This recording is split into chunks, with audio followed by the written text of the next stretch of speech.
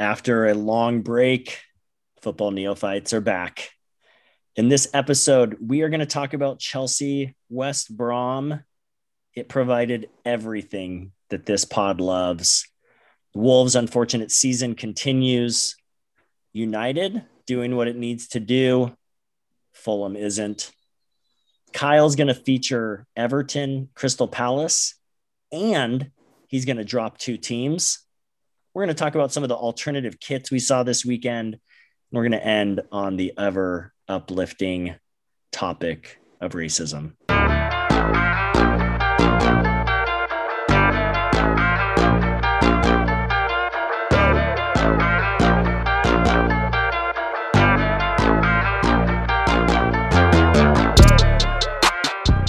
Guys, I nailed the intro first try. It's been a while.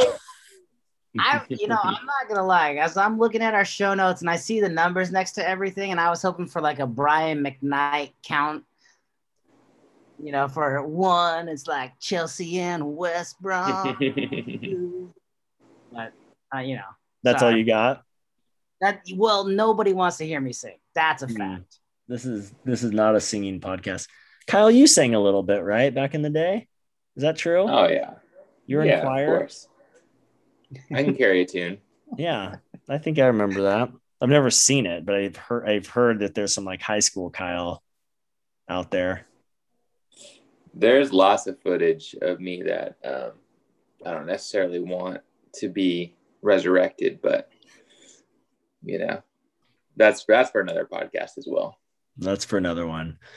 I think the statute of limitations has passed on most of it. So they've never passed. I often think I lived a quite crazy high school life, and I've said either if social media would have existed, YouTube, let's say, would have existed when I was in high school, I would either be A, in jail, or B, like a multi-million-dollar YouTube star. Influencer. Yeah, influencer. There was no in between. I will say one of the great tragedies in life concerning you, Nate, is that your appearance on MTV Say What Karaoke is nowhere to be found on the internet. And it kills me a little bit every time I search for it, that does not exist. I think I have a copy on VHS, actually. So just bust it out for the kids every now and again.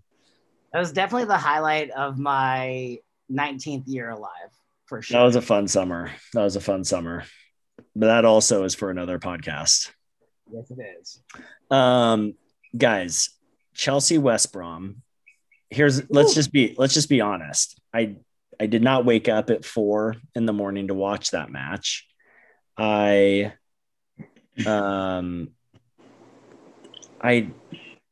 wasn't sleeping well, I think, and I kind of woke up and checked the score at halftime. I saw it was like crazy. West Brom was leading by a lot of goals, and then obviously I had to watch the highlights later. But here's the thing about that match. That match is the epitome of the Football Neophytes podcast. Because first, we had a Christian Pulisic goal. Woo! 2, we had a red card. 2 yellows. Woo! 2 yellows, actually, but still, there was a red card. It was like 2 yellows within like 5 minutes of each other, too. Yeah. It's pretty impressive. That's pretty impressive. And then we had 7 goals. 7 goals. It's everything that we love. Yeah. Whoa. Yeah, there's a fourth. What? Because the fourth thing that this podcast loves is Chelsea losing, baby. But not to West Brom. I would rather have Chelsea beat West Brom. So but I mean, really, there are some things we can talk about the match a little bit briefly. Obviously the most shocking thing is Tuchel's Chelsea club going into that match had allowed 2 goals in his reign, 11 games or something like that. 1 own goal and then another goal. And then they allow 5. It's crazy. Do you think it was a reaction to the horrible leaked kits that the guys were like, we saw the kits, zigzags, squares, checkerboard, all combined into one, that they just were like, we can't take it. They couldn't shake those kits out of their mind and they just imploded? I think it was the opposite. I think that they were just like, how can we even play if we're not wearing these amazing kits, and the rags that we have on just won't do? Well, whatever, is pretty miserable performance by them. It did have what I would say was one of the best assists of the week. John Stone, the goalkeeper, fires it the length of the pitch. I think this was the equalizer. So I think this is West Brom's first goal. Pereira just with a beautiful touch on the long goal kick, controls it and then just dinks it over the top of the keeper, Mendy, I think, who is just out of position, dinks it right over the top of him. So can I give what I think the response to Chelsea is? Yes. I think it's not necessarily Tuchel taking over. I think, and I've been saying it for a while, it was their competition during that run. They played Burnley, Tottenham, was struggling, Sheffield United, Newcastle, Liverpool, who is on the struggle bus, United, who doesn't score against top 6, Leeds. They had a pretty soft run. Those are high. No, I don't buy that, Chris. Those are no. I'm going to interrupt you because those are high scoring. Leeds, Manchester United are a couple of the most high scoring clubs in the league. I don't buy that. I think actually Tuchel's system, whatever he did, this game notwithstanding, he's done something there that solidified that defense. I don't think that run of games is that tough or is that weak. Really? No. Not from a defensive standpoint. I mean, I think, yes, of course, but you still got Liverpool. You still have Manchester United. Like, okay, 4 of those games are against the bottom 5 teams. And that's fine. that's not tough. But they still had 11 games. They had Champions League matches that were thrown in there. This is all competitions. Like, yeah. Sorry, I didn't count the game against Barnsley as their hard competition, or Atletico Madrid. Well, you should count Atletico Madrid, who's one of the best teams in the world. You're like,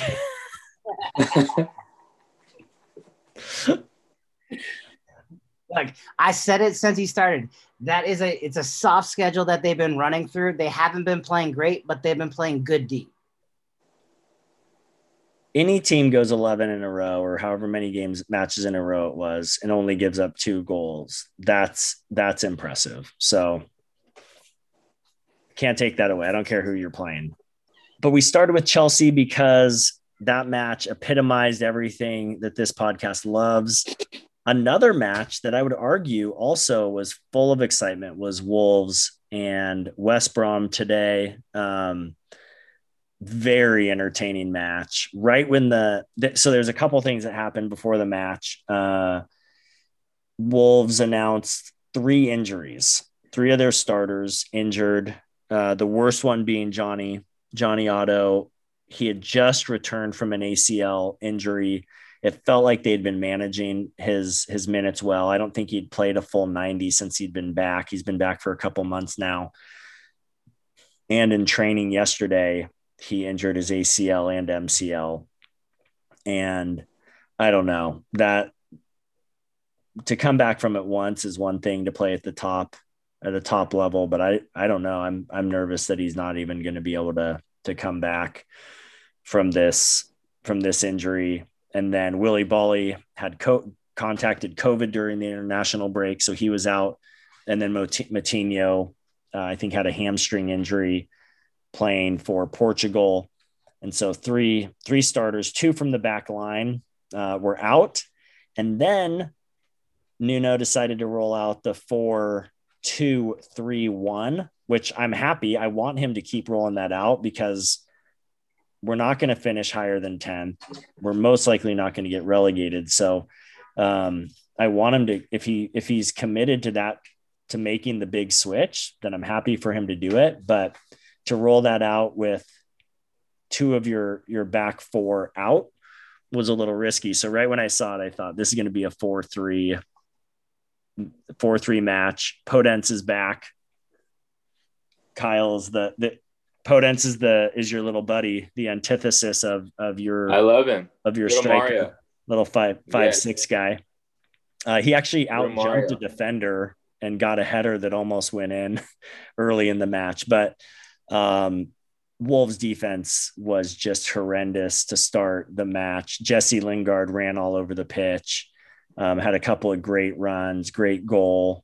It was abysmal. Wolves went down 3-0. Then pulled one back with a Dendoncker header, which I didn't predict it, but I definitely before the match said, when I saw that he was going to be playing in the midfield, said I'd love to see him put one back in the net. And he did. So Dendoncker got a header. And then early in the second half, our little favorite wonderkind, Fabio Silva, put a great strike in, kind of cross the front of the goal, went in. And then the rest of the match, last 30 minutes, was kind of what you would expect of a one goal match. Pretty intense. Wolves had tons of chances that they missed, some of them in the first half. Neto missed it. William Jose, who actually played pretty well in the first half, he had a couple opportunities that he didn't capitalize on. Neto poked one out when he had an open goal. West Ham had some other opportunities. I mean, the game could have been 5-4. I mean, 6-7. It was that wide open of a match. It was super, super fun, super entertaining, and Wolves just fell short again. It's disappointing, hard to watch, but again, I've said this kind of from the beginning. The only is that I want to see Nuno stick with what he wants to move forward with, even if it means more losses than wins for us from here on out. And I'd love to see him play some younger guys. I think this club's going to get some shakeup over the offseason, over the summer. I think we'll see some guys go out and some new people come in, hopefully in that back line, especially if he's going to commit to this kind of back four format. We need some more solid defenders. So we'll see. Disappointing loss, but definitely entertaining. Chris, how about your guys?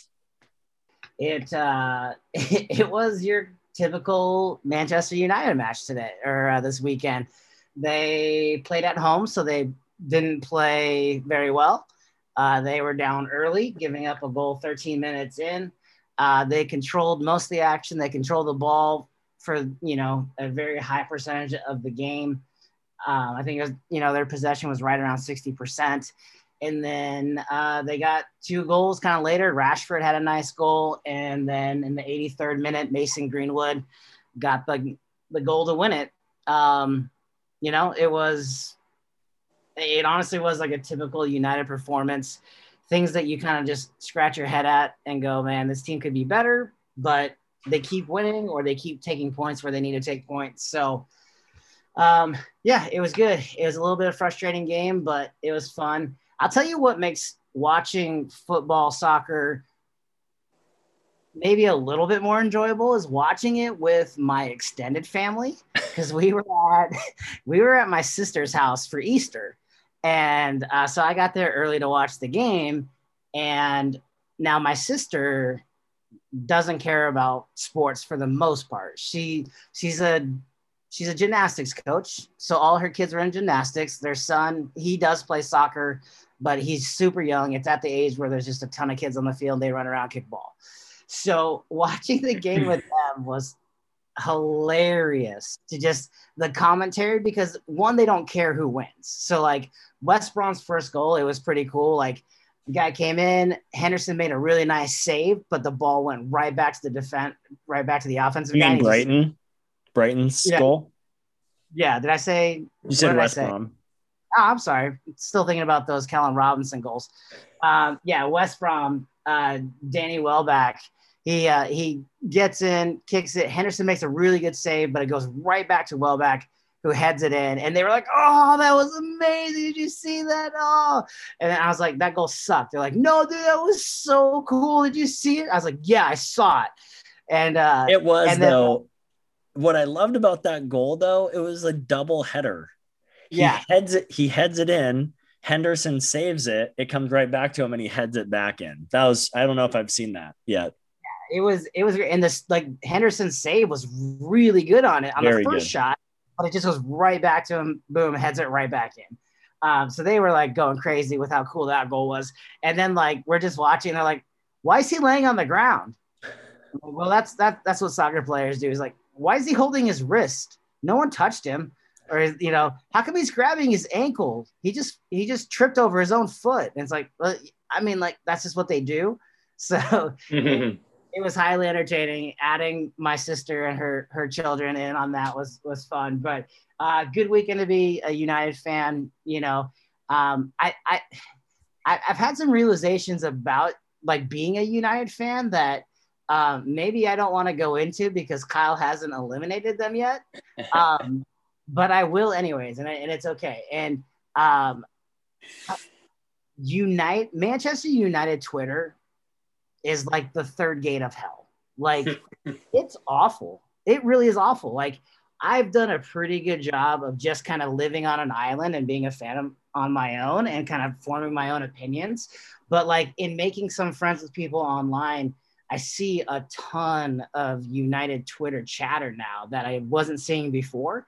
And, like, it's awful. Like, some of the United fans are, like, pissed and bitching like crazy when United wins. Like, they won this weekend. Like, be excited that your club won, but they're like, "I would have rather lost." Blah blah blah blah blah. And it's like, I don't get it. So, it really matters. Like, I think I've gotten lucky in some ways, and it was formative in who I chose, but the group of guys and women that I've followed that are a part of, like, the Wolves crew that I follow are a good group of dudes. And I've enjoy, like, their takes, and they'll call things out if they see it, as they should, if they're being honest, but they're not bitching and moaning all the time. Right. And we're in, like, pretty disappointing form this year.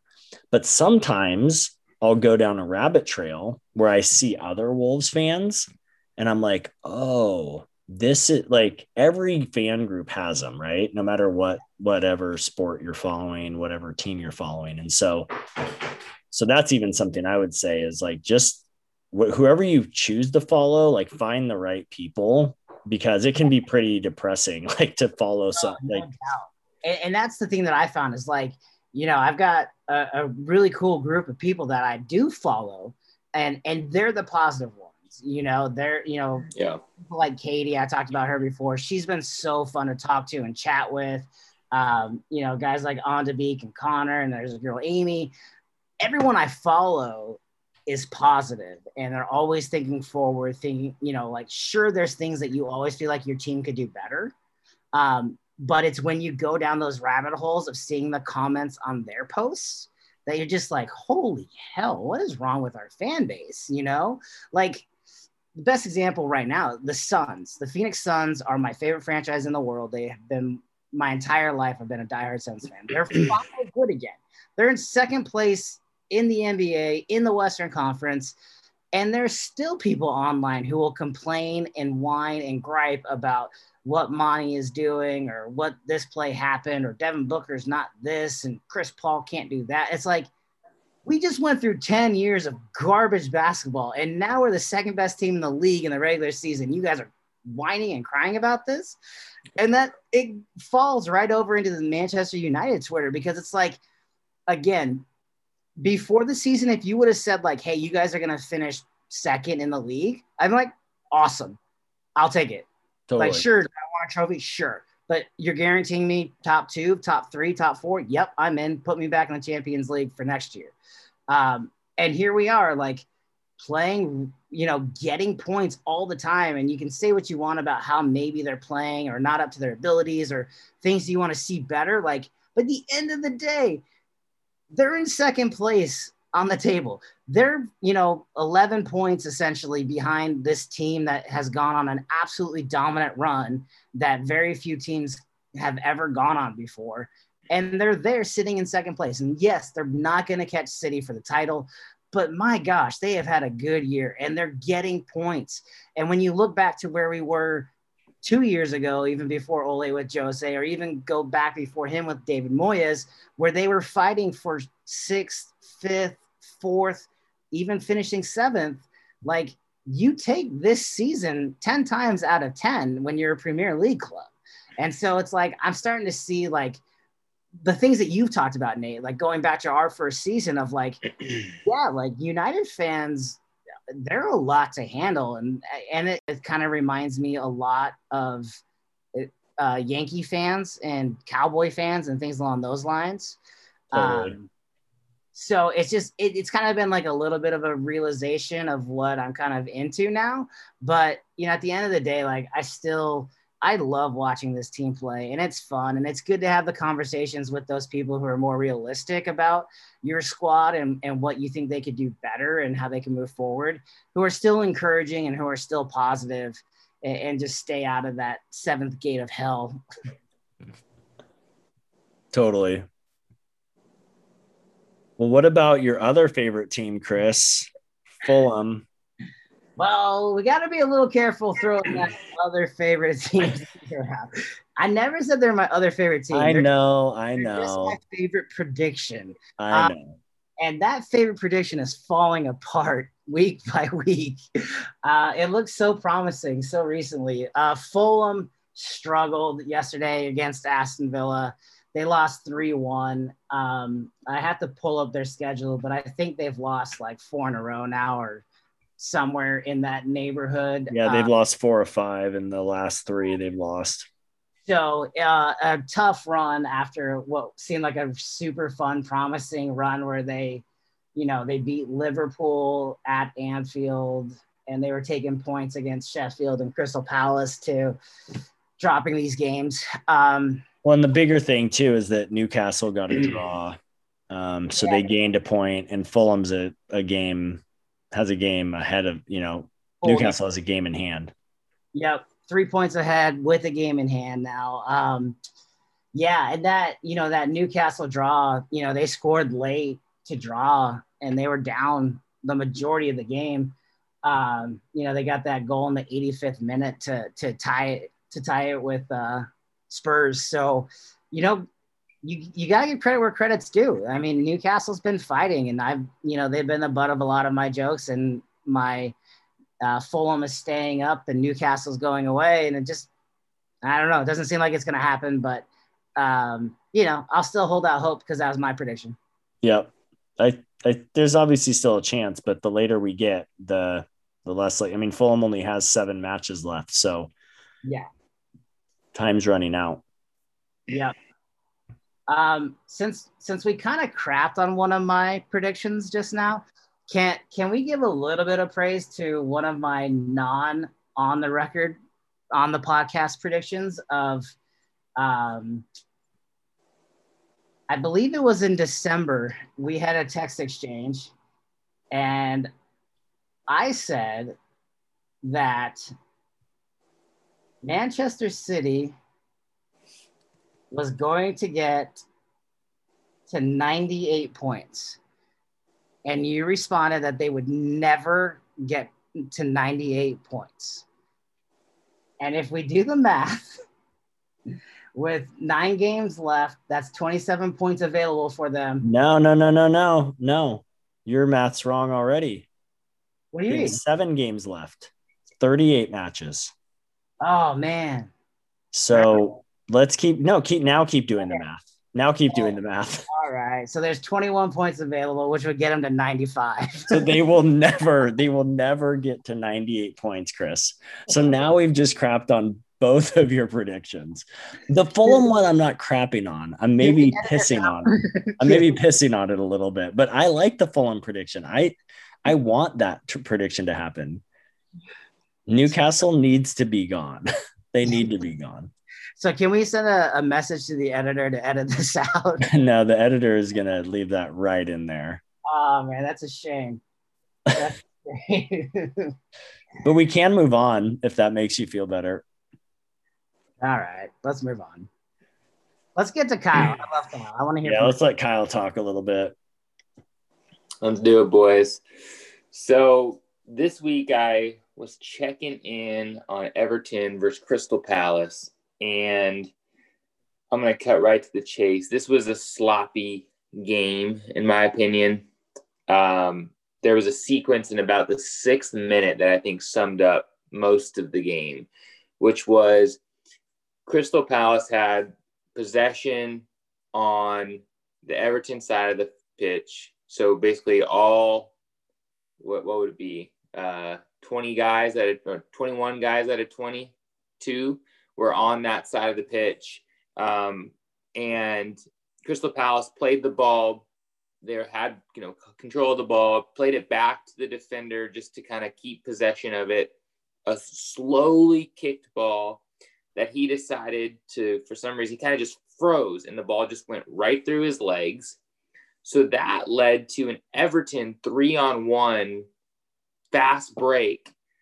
And they mismanaged that fast break so badly, they didn't even get a shot on goal. That was such a bizarre sequence right there. Because I think Richarlison had the ball and should have shot, and then he decided to pass, right? Passed it behind his guy who tried to pass it back to him, and they ended up not even getting a shot on goal out of this 3-on-1 fast break that started by the ball going through a Crystal Palace defender's legs. So sloppy game. And somewhere around the 55th or 56th minute, Jaime Rodriguez scored a goal for Everton. Crystal Palace did fight back to tie it up in the 85th minute. But, not a lot to report, honestly, from this game. What really, I think, is the takeaway is about halfway through the match, I decided that 8 teams is too much at this point. And it's about time that we eliminate some clubs from the top 8. I love it. I knew that this match was going to have at least one casualty. And so it was really up to Eze to save the day for Crystal Palace, or a combination of Jaime Rodriguez and he scored, but he didn't even play that well. And so there wasn't a lot to choose from. I had one moment where I was about ready to let out Eze, and it just didn't come to fruition. Yeah, he had a great little play. I think it was early in the second half, right, where he kind of crossed into the box, but I think he shot it into a defender's leg. Or I remember seeing that too. I thought about you. Yep. Yeah, he had this spurt where it was like, oh, is it coming? And just couldn't convert. And he was one of the guys that originally caught my eye as I was going through the entire league. And I still, to this, I still love the guy. I think he's exciting. He's different. He just seems to, whenever he does get an opportunity, play at a different speed almost. But sadly for Crystal Palace, he's just not either involved enough. Maybe he's not good enough. I don't know. But as much as I love him, he is not enough of a presence on that club to outdo their other deficiencies. So Crystal Palace is the first one eliminated from the top 8. Dang. I was not expecting eliminations today. Neither was I, but they just sometimes hit you. And guess what, Nate? We're not done. I know. We got one more. One more. Everton does get to live to see another day. Is that for Everton? For Everton lives on. who's it going to be then? We got 6 clubs. One of them is going to be eliminated right now on the podcast. I'm going to tell you a quick story, though. Yes. I live in a place called Winter Park, Florida. And we said, by the way, let me just interject. You live in Winter Park, Florida. We live in Phoenix, Arizona. We might as well move to Sun City and just be like retired old people running this podcast. So sounds like you know a little bit about Winter Park, Florida. It's a place in Orlando that basically a bunch of people decided to move here like 60 years ago and just never left, and they don't go anywhere. My entire street is I'm the youngest person. My family, I'm the oldest in my family, and I'm the youngest person on our street by 50 plus years. Wait, don't you have the WWE guy or something? Don't you have that guy? He's catty corner. So I live I do live next to Rick Boogs, WWE. We'll get him on the podcast. He can be our guest picker next season potentially. That'd be amazing. Yeah. So Rick Boogs about to break out. He actually just won the 24/7 WWE championship for about 30 seconds and then lost it, but he's on the rise, Rick Boogs. So he's catty corner for me, but the rest of the people on my street are all 80 plus, and everyone in Winter Park literally does not leave Winter Park. They all go to the same places, the same beach, the same mall, the same restaurants, and you just ask somebody, what do you do or who do you know? And they know everyone. And it drives me crazy because there is this side of me that likes to be a contrarian. And I don't like to do the same things or to think the same things as other people. And so if everybody's doing something, and especially if I'm the last one to get there, I hate it. I won't jump on the bandwagon. I'll do anything I can to do the opposite of that thing. And so by no fault of their own, other than the fact that everyone else is on the bandwagon, I just can't in good conscience pick Leicester City. So they are eliminated. Wow. They were my dark horse for you. They were my dark horse for you. Early on, I thought I still have another prediction that's holding firm, but that team, I thought they were going to maybe be it. There's a lot to like. I fully admit that, but I also just could not live with myself if I was the 1 millionth person, 1 millionth American to pick Leicester City. So I'm sorry, Leicester City. You are doing great. You're in 3rd place. You're a true Cinderella story, but you're not going to be my team. So as a recap, we have Manchester United, Chelsea, Leeds United, Everton, or at least for a little while, Tim, Arsenal, and Wolves. Correct. That's who we have left. So we're excited. We are going to, I think next week, right, Kyle? Next week, you're going to drop 2 more teams. Yes, this was only the beginning. And so this week, I'm actually not going to focus on one match because I really need to do my homework on these 6 clubs and make sure that this elimination is being taken seriously, because 2 more clubs will be on the cutting room floor as of next week. And that's going to leave us with 4 clubs with about 5 or 6 weeks to go. And we are going to do our best to get some true fans to come on the pod and represent their team. And so we're going to spend the later half of this season, or the later last few episodes of this season, spending more time on those final clubs to really give Kyle the opportunity to make the best choice possible. Looking forward to it. Kyle, let me ask you this, Kyle. Is there still a possibility at a 5th option where you say, I did not enjoy this EPL league I'm not taking a team. You can take this ball and shove it up your ass, UK. I'm out of here. Is there a possibility that happens? Well, yeah, you kind of ruined the moment. I was planning on just playing, God bless Texas, don't mess with the USA, and just popping open a Coors Light and saying, I'm out of here, America. My ball needs 2 points on the end. That's right. Football. Yeah. No, I've enjoyed it. No, I've enjoyed the season. I'm excited to pick the club, and I'm still trying to get, that like that bleeding heart that you guys have for Wolves or for Manchester United. But I think that just comes with time. And so I'm just looking for the right club to invest in. Love it. Sure. Love it. For sure.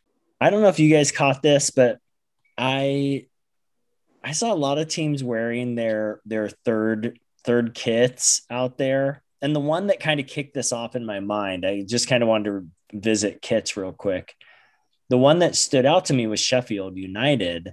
They were wearing that like dark green and gold kit.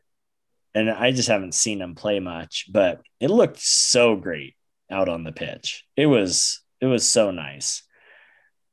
And then I was watching the City match, and I'm like, is City wearing white kits? Like, what in the heck? And I'm like, no, those are the Paisley ones. Those are the horrible, horrible Paisley ones, which actually on the pitch don't look that bad, but you're not going to wear it around town probably. Tottenham is wearing their yellows, which I thought actually looked pretty slick. And then Liverpool was wearing their like teal green ones. But the Sheffield United ones were the ones that started, and we're starting to get some kits leaked, as we alluded to earlier with that Chelsea kit dropping earlier this week. Kyle, is there any possibility that leaked kits or, one as kits get released, that would influence your choice? Oh, absolutely. Absolutely. Yeah. Kits and looking good on the pitch or the opposite of that are still a key criteria. And so, I think all the teams left have really strong kits, in my opinion. Let me just double check this to make sure.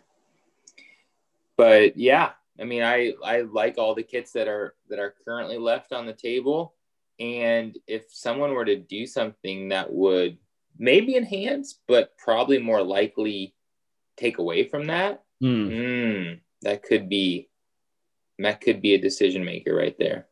Well, Manchester United has a new sponsor next year.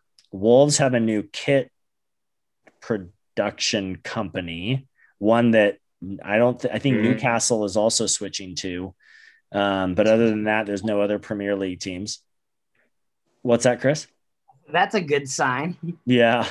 Well, they're doing the Rangers kits this year from the Scottish Premier League. So they're a total unknown factor though. It's hard to know what we'll get there. So it'll be interesting. Wolves have typically dropped their kits really late in the season, but I wonder if with this new manufacturer, if they'll drop something earlier. So yeah, it'll be interesting to see what happens. It's one of my favorite things about Premier League is all these change of kits and the excitement around kit release. Yeah, now this could be a totally stupid question, but not being a fan for that long, do they do like new style kits every single season, or will they be like a run of a couple years and then change it up a couple years? Too much money in it. They change it every year. You got to wonder, when is that going to hit American sports? I think it has. The NBA. Yeah, with all the city, like the city. Doing like the city things, but you don't see like a year. I guess maybe you do. Like the NFL does the salute to service, and they change that every year. Yeah. I guess you're right. But like, I feel it's almost like a complete redesign every year, and you don't see that. You just see like minor modification. you see the alternative uniforms, right? Like the Color Rush, or, you know, the City series for NBA has been so sweet. For the most part, I like what. Yeah, it's fun. Doing. Yeah, it's fun. Moving on, again, term concept of the week that's shifted around a little bit. This is just something I noticed in today's match that I think's an interesting idea, is the idea of who gets to take the free kick or the penalty kick, and the way guys kind of fight over it. And I think some teams it's like more clear. For Wolves right now, Neves is kind of the default guy to take free kicks. And actually, Chris, I think you texted me about the free kick Wolves did where Neves stood over it, but actually passed it short. It was such a good design play, but Neto just hit it too hard, sailed it over the top. My gosh, what a great play. I'm a sucker for play design, and I just thought that was great. Yeah, but some teams like Everton, they have a handful of guys who can take the free kick. And so Richarlison got fouled just outside of the box, and this like kind of funny, amazing little interplay took between him and I think Sigurdsson and maybe James Rodriguez. I don't remember who it was, but they all just kind of stood there. Everyone wanted to take it, and Richarlison like wouldn't make eye contact with them. He was kind of holding the ball. He wouldn't like leave the ball. He just kind of stood over it. And so I don't know. There's kind of nothing like that in American sports. You know, sometimes you'll get a pitcher who doesn't want to leave the game, but the manager pulls him, and you can tell he's kind of mad about that. But there's not really anything in American sports. Our positions are so defined that, you know, maybe you might have it in a basketball, you know, if there's like final shot needs to be taken. A technical free throw potentially would be like, it just doesn't have the stakes. It doesn't have the stakes. The closest is probably like final shot in an NBA game, right? Where they've designed a play and it's like clearly going to go to Lillard or something, unless he's guarded, or they're running like a fake, you know, and set up McCollum for a three or something. But for the most part, it's kind of a unique thing that guys can kind of jostle around, and it's not like the captain takes it automatically or you put your best guy in there. So it just kind of stuck out to me today, and I thought it was worth kind of talking about. Yeah, it'd be interesting too, because it doesn't seem like the manager has like much of a say real time in it, right? They're not looking over like, hey, who should take the kick? They're kind of deciding it in a kangaroo court on the pitch. And it's funny. It's funny that doesn't lead to more chemistry issues. Well, I was wondering too, because Richarlison put a great strike on the ball, but it just didn't dip quite enough, and it kind of sailed around the upper right corner. And I just wonder if, like, you know, as he's running back, if James Rodriguez is like, told you should have let me have it. You know, you just wonder like what type of banter they're saying. Like, I'm sure they talk shit like that to each other. So,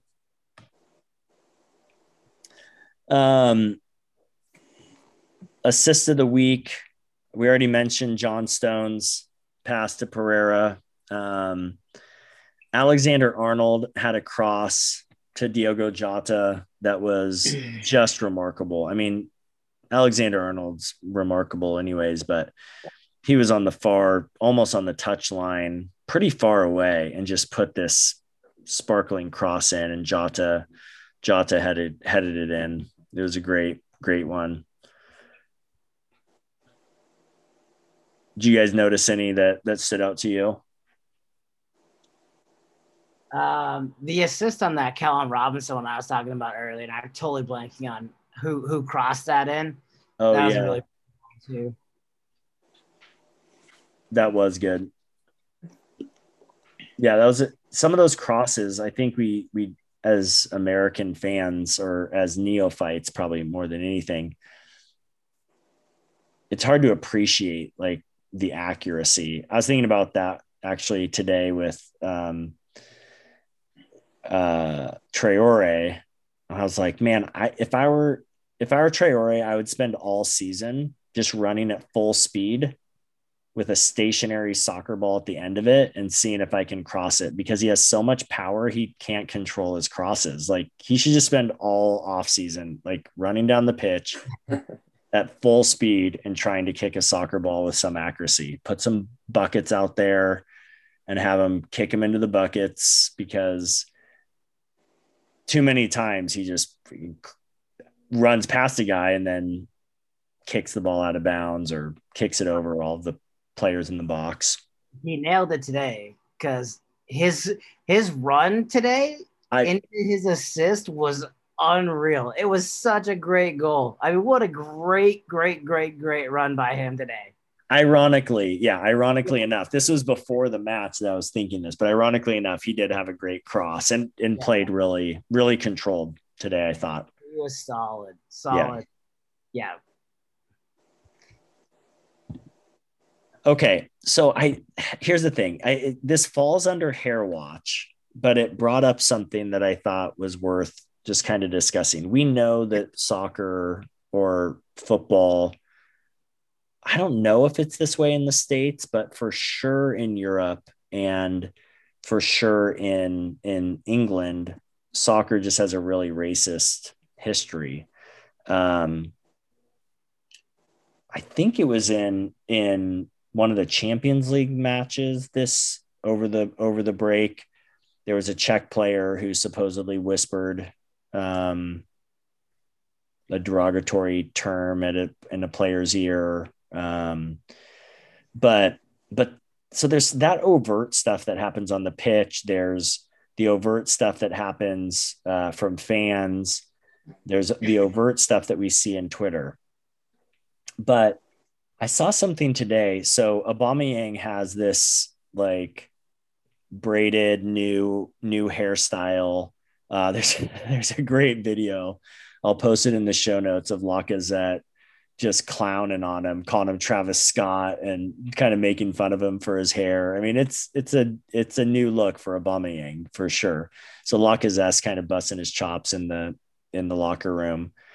But here's the comment that stuck out to me. I'm just curious what your guys' take is, but the comment that stood out to me was that someone, because it was all centered around his hairstyle, the comments a couple people posted, or at least one person posted and then multiple people agreed with him, was he's not a serious footballer.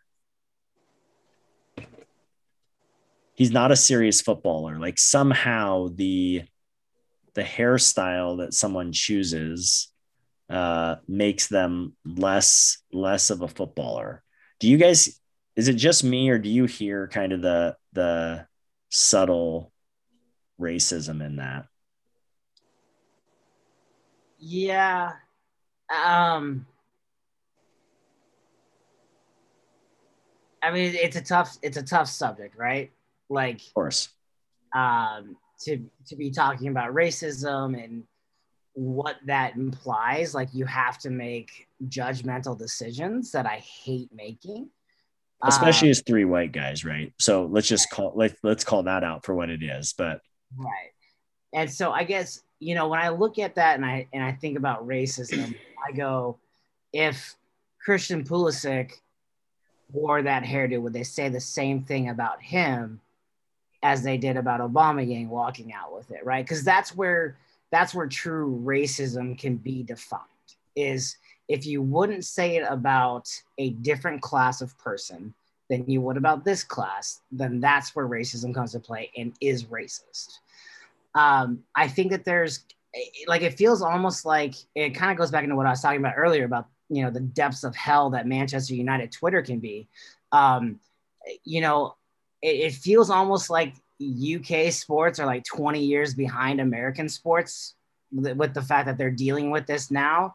And I feel like we kind of dealt with that in our, late teens, early 20s, where it was like, oh, that guy's not a real football player. Look at him with those dreads, right? And if you were a wide receiver wearing dreadlocks, you didn't take it seriously. Or, in the NBA, you had Elfrid Payton, who had this, in my opinion, a absolutely insane, ridiculous haircut. And then you come to find out that he refused to cut his hair after his mom died, and that this was just kind of the style. So there's always kind of more to it. And so for them to be kind of dealing with it now, and it feels like it's kind of super prevalent in soccer. And I read an article, it couldn't have been more than a couple of weeks ago too, where Ole Gunnar Solskjaer, the head coach of Manchester United, was talking about a scouting trip he was on back when he was at, and I am going to butcher this name, Molde, Molde. It was his old Norwegian club that he coached at, where he said, oh yeah, it was a quick trip. We got there. The player that we were going to scout walked out with a mohawk, and I turned to my scout and I said, let's go. And so, this is something that's kind of prevalent in right now, or at least things that are coming out about maybe the way that scouting was, or maybe kind of continues is. I don't know. I always want to give people the benefit of the doubt when it comes to situations like this, and believe that there's no racist intent in there. But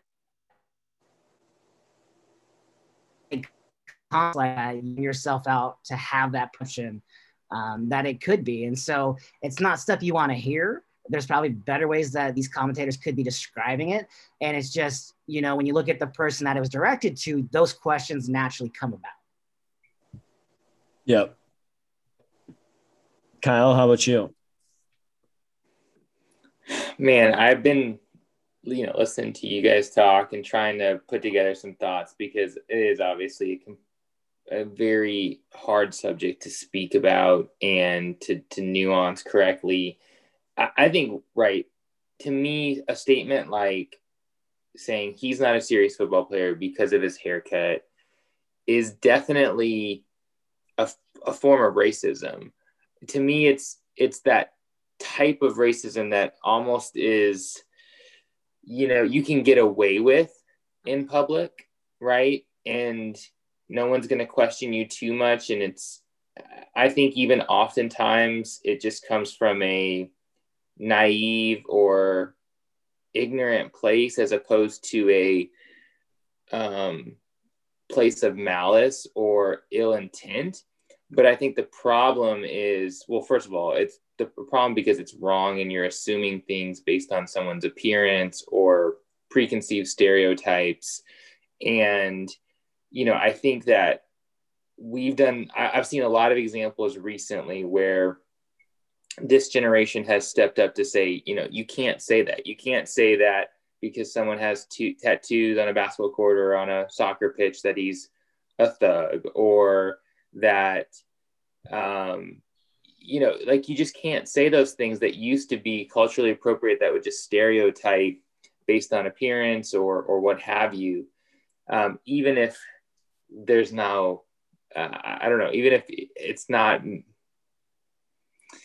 this is where it gets tough. But I think that the problem is when you see a sport, especially like soccer, that has so much deeper issues and so much more serious types of situations happen as well, then it's just even more where, if this was an announcer or someone even just on Twitter saying this, it does have to be called out and to say, where do you get that? What factual evidence do you have to believe that a hairstyle can make you a serious football player versus a not serious football player? And I think those are conversations we just need to have. And that's maybe the better way to go about it, or even to frame it, is instead of me leading with, hey, this is a racist statement, asking those questions like, hey, why, or what makes you say that someone's not a serious football player because of their hairstyle? So, and then allowing them to explain themselves. Right.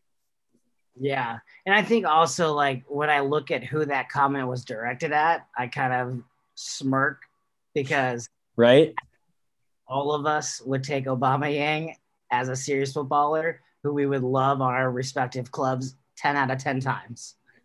And thanks for saying that, because I do think that's part of the reason it struck me as like there's something deeper happening in this statement, because Aubameyang is a Golden Boot winner from last year. He scored, in the 20s of goals the last few seasons. He's maybe having a down season this year, but he's still such a threat that it felt like there was something more going on with that statement. Yeah. It's similar to what you said, Nate, which is at the very end. And what I was trying to articulate was, I think what I've seen in my lifetime is those type of comments, specifically like he's not a serious football player, or I don't like tattoos on a basketball court, or there's not they don't play fundamentally sound. And like those type of comments, I've often seen that they seemingly come from a place of, like I said, of ignorance or of a generational like preferences, especially when you have to talk about hair or something like that, or tattoos.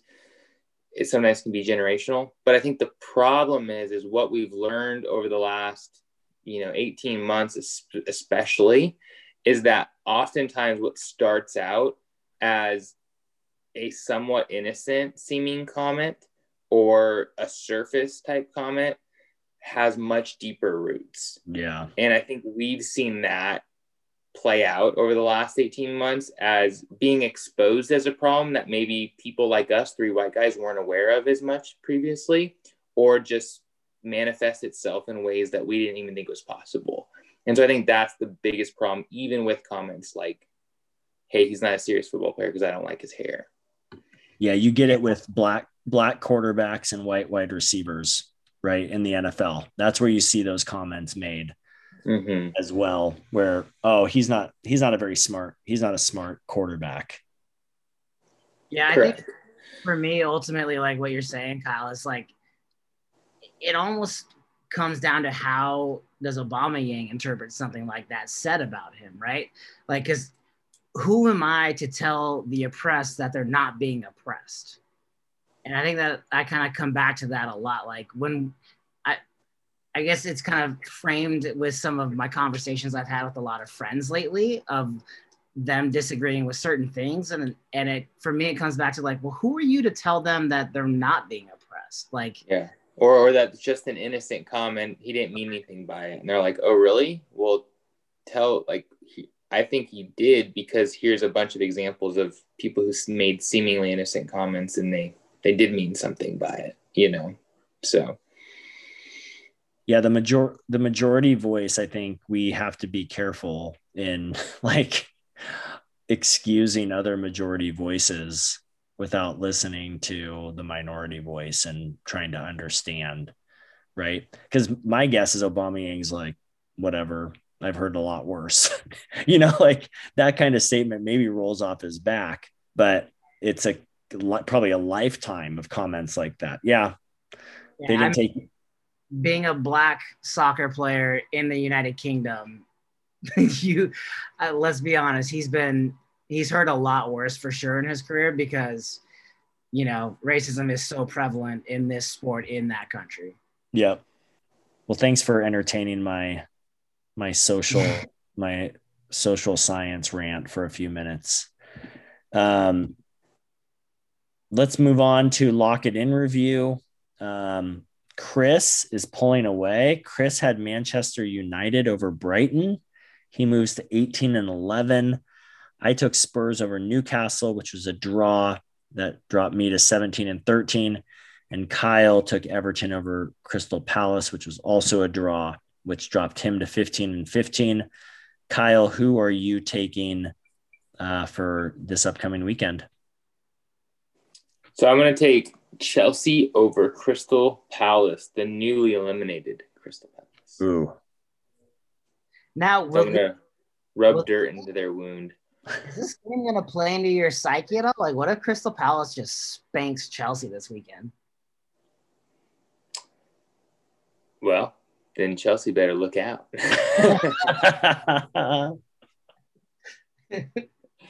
Better watch your back, Chelsea.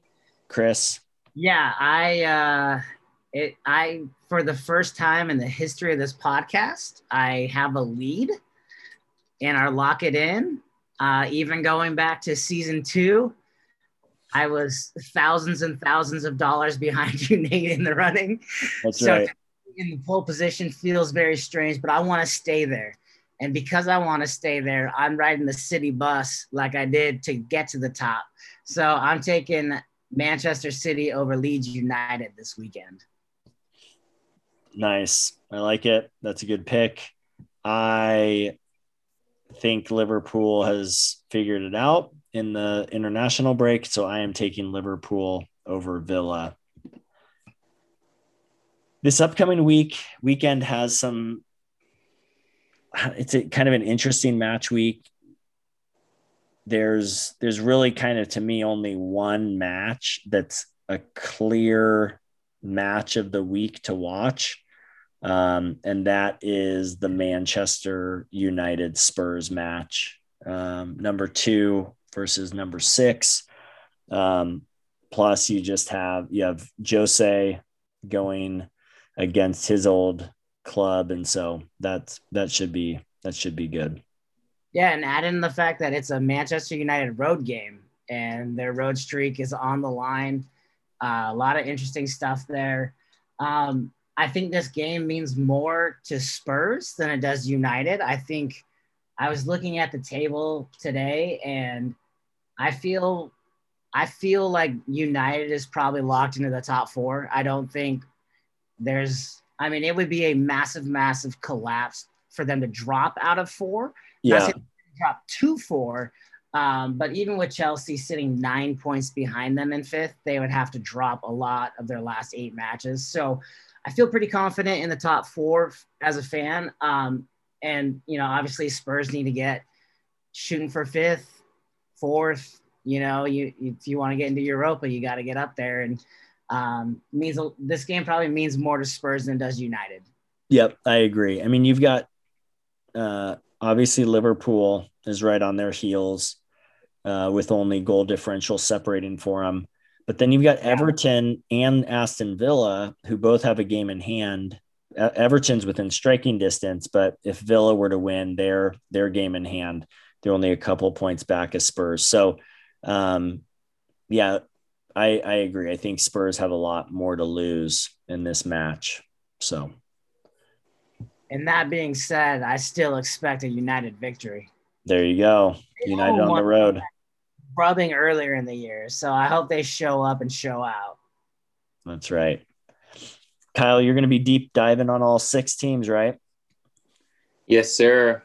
And going over my notes with a fine-tooth comb, making sure that they are all up to snuff. And like I said, if you go out and lose to a Crystal Palace, you go out and lose to Fulham, you go out and get embarrassed or can't see my face, but I'm definitely giving the all teeth wide eek face to that Fulham comment. Looking at you, Wolves. Yeah. Or you show me some kits that just stank, you could be on the cutting block. So we got a big week coming up for about 6 clubs. And, also a big week. Leeds is still alive in that final 6 for you, and they play City, which I will be disappointed if there's less than 8 goals in that match. I don't care who scores them. I'm just saying, if there's not at least 8 combined goals in that match, I will be sad. Hey, we've made it this far, and it just shows how short my memory is in creating our show notes, but we will finish by just talking about the fact that Sergio Aguero is leaving City at the end of this season. One of the most iconic players for City. I think he's played for them for a decade. We've only been following Premier League for 3 years, so we've kind of seen the tail end of his brilliance. We weren't watching Premier League when he had the season-winning goal, last ditch goal, which I think we've all seen the highlights of. But yeah, Aguero leaving at the end of the season.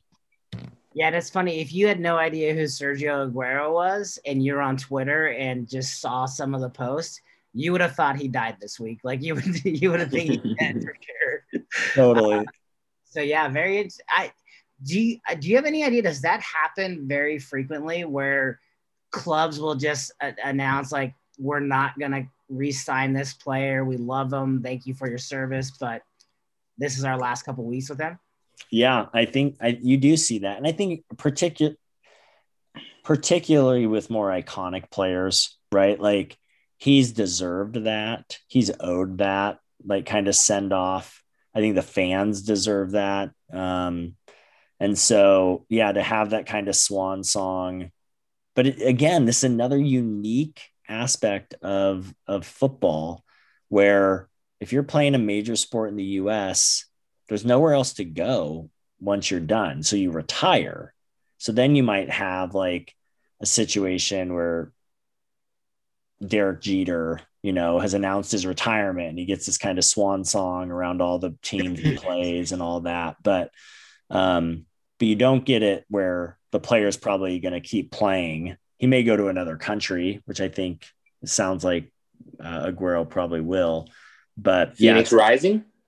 Phoenix Rising. Hey. Oh, my thunder. I was going to close with some breaking news on the Phoenix Rising. They built their stadium so far away, though. I'm never going to those games now. I'm so mad. Isn't it out at like Wild Horse Pass? I don't know. It's like Kyle's former neck of the woods. Kyle's like, hey, that's like right down the street from my mom's house. It was so close. The Maricopa Rising. The Maricopa Rising. Totally. Dude, fans from around the world love like really specific localized jokes. More Pinal County jokes, please. More. Jeez. All right. With that, gentlemen, I think it's time we say goodnight. Lasers out, boys. Peace.